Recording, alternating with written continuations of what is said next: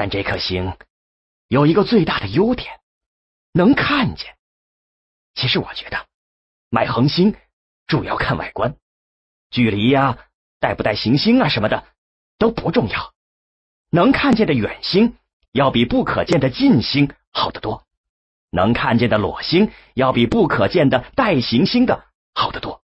说到底，我们不也只能看吗？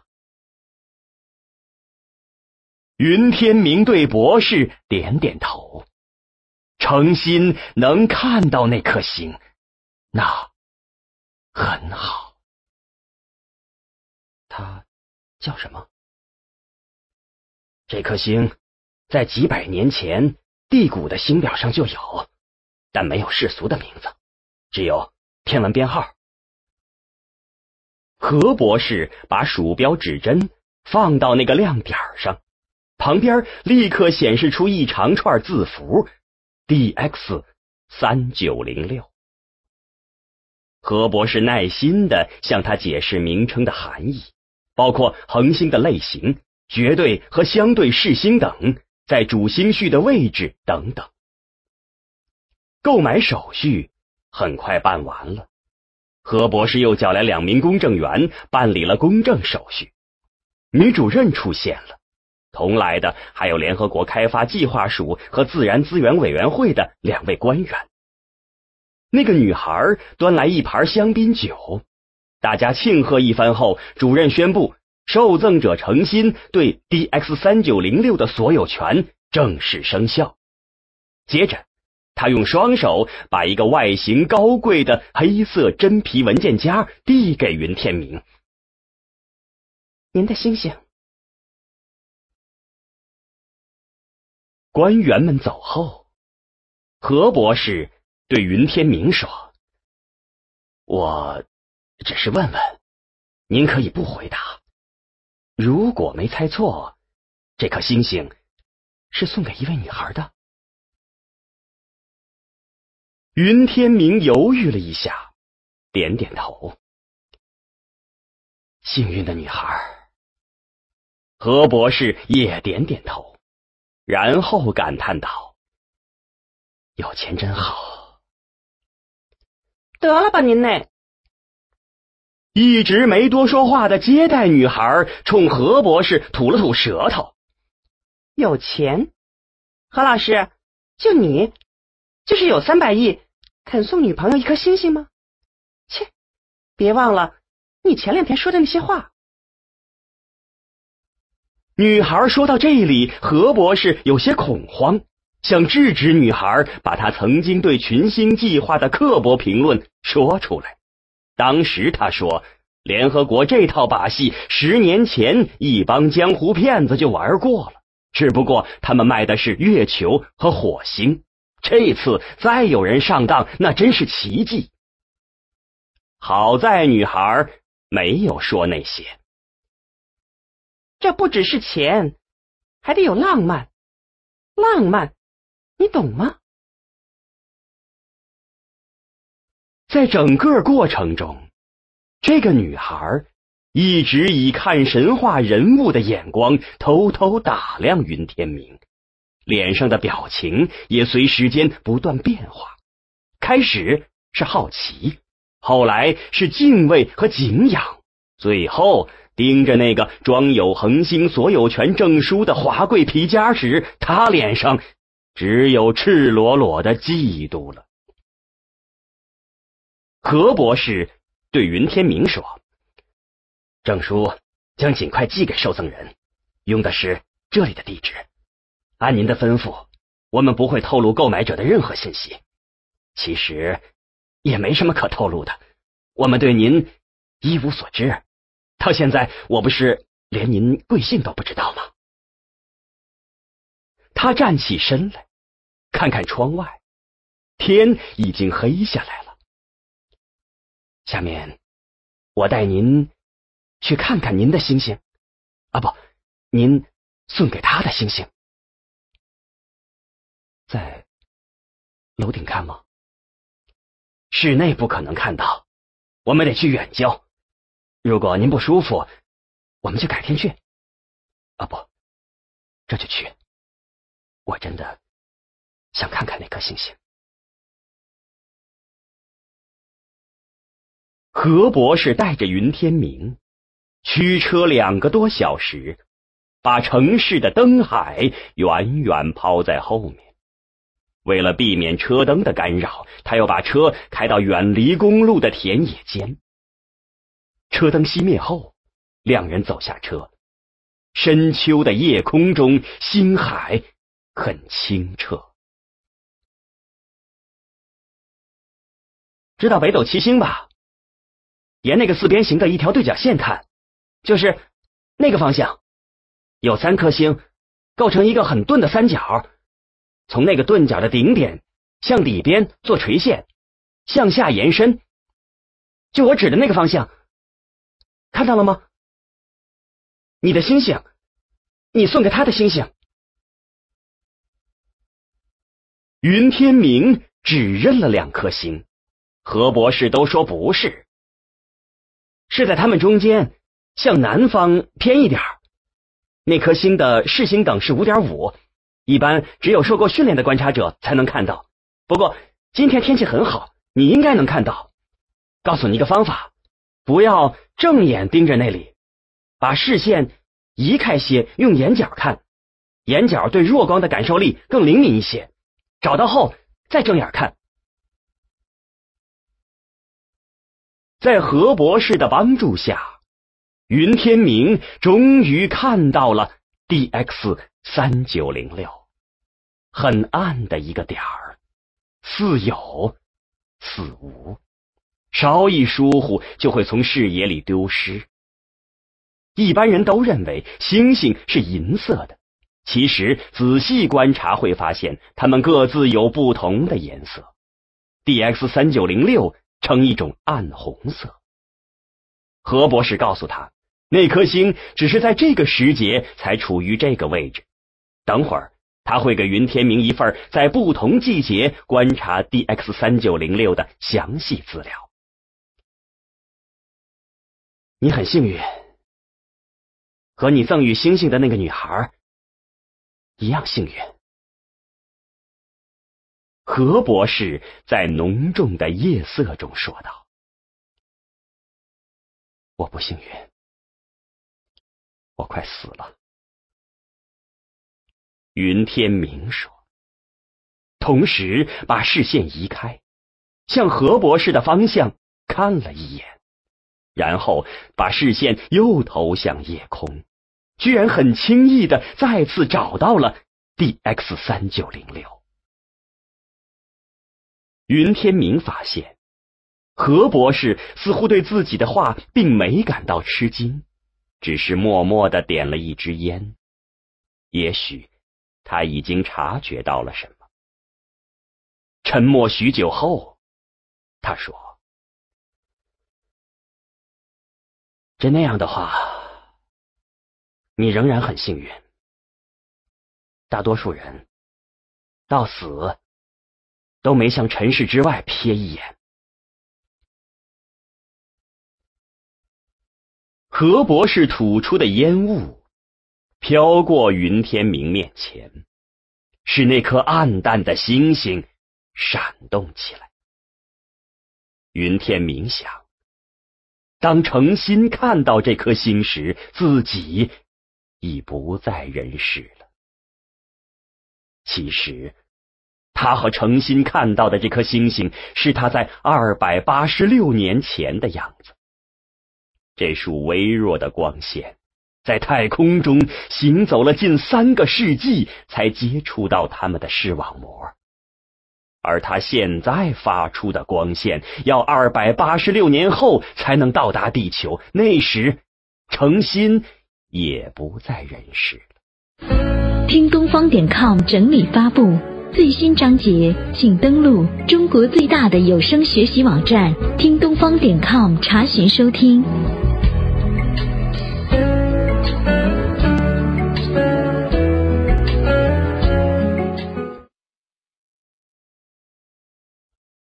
他将度过怎样的一生呢？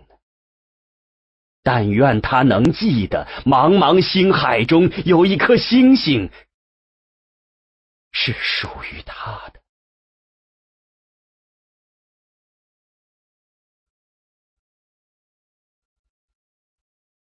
这是云天明的最后一天了。他本想看出些特别之处，但没有。他像往常一样，在早上7点醒来，一束与往常一样的阳光投在对面墙上往常那个位置。窗外天气不好也不坏，天空像往常一样的灰蓝。窗前有一棵橡树，叶子都掉光了，连最后一片也没有留下。今天甚至早餐都像往常一样。这一天与已过去的28年11个月06天一样，真的没什么特别。像老李一样，云天明没把安乐的事儿告诉家人。他本想给父亲留封信，但无话可说，终于作罢。10点整，按约定的时间，他一个人走进了安乐室，像往常每天去做检查一样平静。他是本市第4个安乐的，所以没引起什么关注。安乐室中只有5个人，其中2位是公证人，1位是指导，1名护士，还有一个医院领导。张医生没来，看来自己可以清静地走了。按他的吩咐，安乐室没有做任何装饰布置，只是一间4壁洁白的普通病房，这也让他感觉很舒适。他对指导说，自己知道操作程序，不需要他了。后者点点头，留在了玻璃瓶的另一边。在进行安乐的这一边，公证人离开后，只有他和护士了。护士很漂亮，已没有第一次做这事儿时的恐惧和紧张。把自动注射机的针头扎进云天明的左臂时，动作镇定沉稳。他突然对护士产生了一种莫名的感情，他毕竟是世上最后一个陪伴自己的人了。他突然想知道，28年前给自己接生的是谁？这2个人是这个世界上少有的真正帮过自己的人，他应该感谢他们。于是他对护士说了声谢谢。护士对他微笑了一下，然后离开了，脚步像猫一般无声。安乐程序正式开始。前面上方的屏幕显示：你要结束自己的生命吗？是，请按5键。否，请按0键。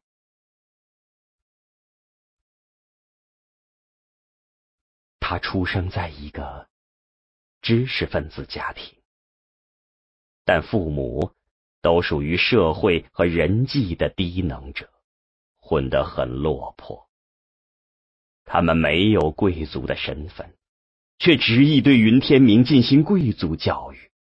他看的书必须是古典名著，听的音乐必须是古典名曲，交往的人必须是他们认为有修养、有层次的。他们一直告诉他，周围的人和事是多么的庸俗，他们自己的精神品味要比普通人高出多么大的一截儿。小学时，云天明还是有几个朋友的，但他从来不敢把他们带到家里玩，因为父母肯定不认可他与这样庸俗的孩子在一起。到了初中，随着贵族教育的进一步深化，云天明变得形单影只了。但正是在这个时候，父母离异了。导致家庭解体的是父亲的第三者，那是一个推销保险的女孩。母亲再嫁的是一位富有的建筑承包商。这两个人都是父母极力让孩子远离的人，所以这时他们也明白自己再也没有资格对孩子进行那种教育了。但贵族教育已经在云天明的心底扎了根，他无法摆脱，就像以前的那种能上发条的手铐，越想挣脱，他铐得越紧。在整个中学时代，他变得越来越孤僻，越来越敏感，离人群也越来越远。童年和少年的记忆都是灰色的。暗五，你要结束自己的生命吗？是，请按2键；否，请按0键。在他的想象中，大学是个令他不安的地方，陌生的环境和陌生的人群，对他来说又是一个艰难的适应过程。刚进大学时，一切都与他想象中的差不多，直到他见到程心。云天明以前也被女孩子吸引过，但从来没有这种感觉。他感到周围陌生冰冷的一切突然都充满了柔和温暖的阳光。一开始，他甚至没有意识到这阳光的来源，就像透过云层的太阳所发出的月亮般的弱光，仅能显示出圆盘的形状。只有当它消失时，人们才意识到它是白天所有光亮的来源。云天明的太阳在国庆长假到来时消失了，程心离校回了家，他感到周围一下子暗淡下来。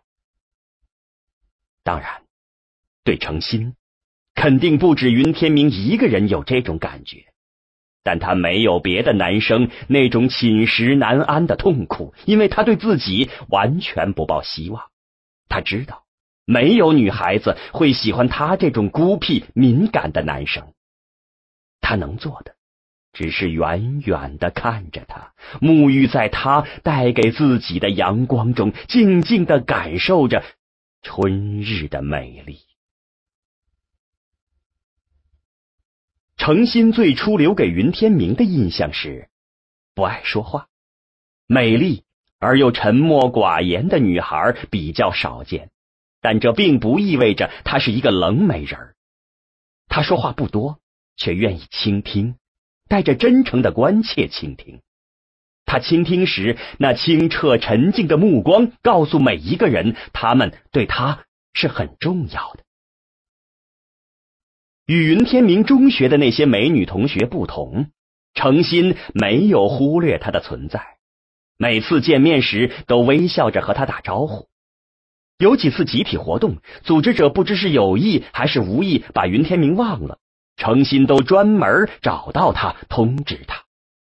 后来他成了同学中第一个省去姓称呼他天明的人。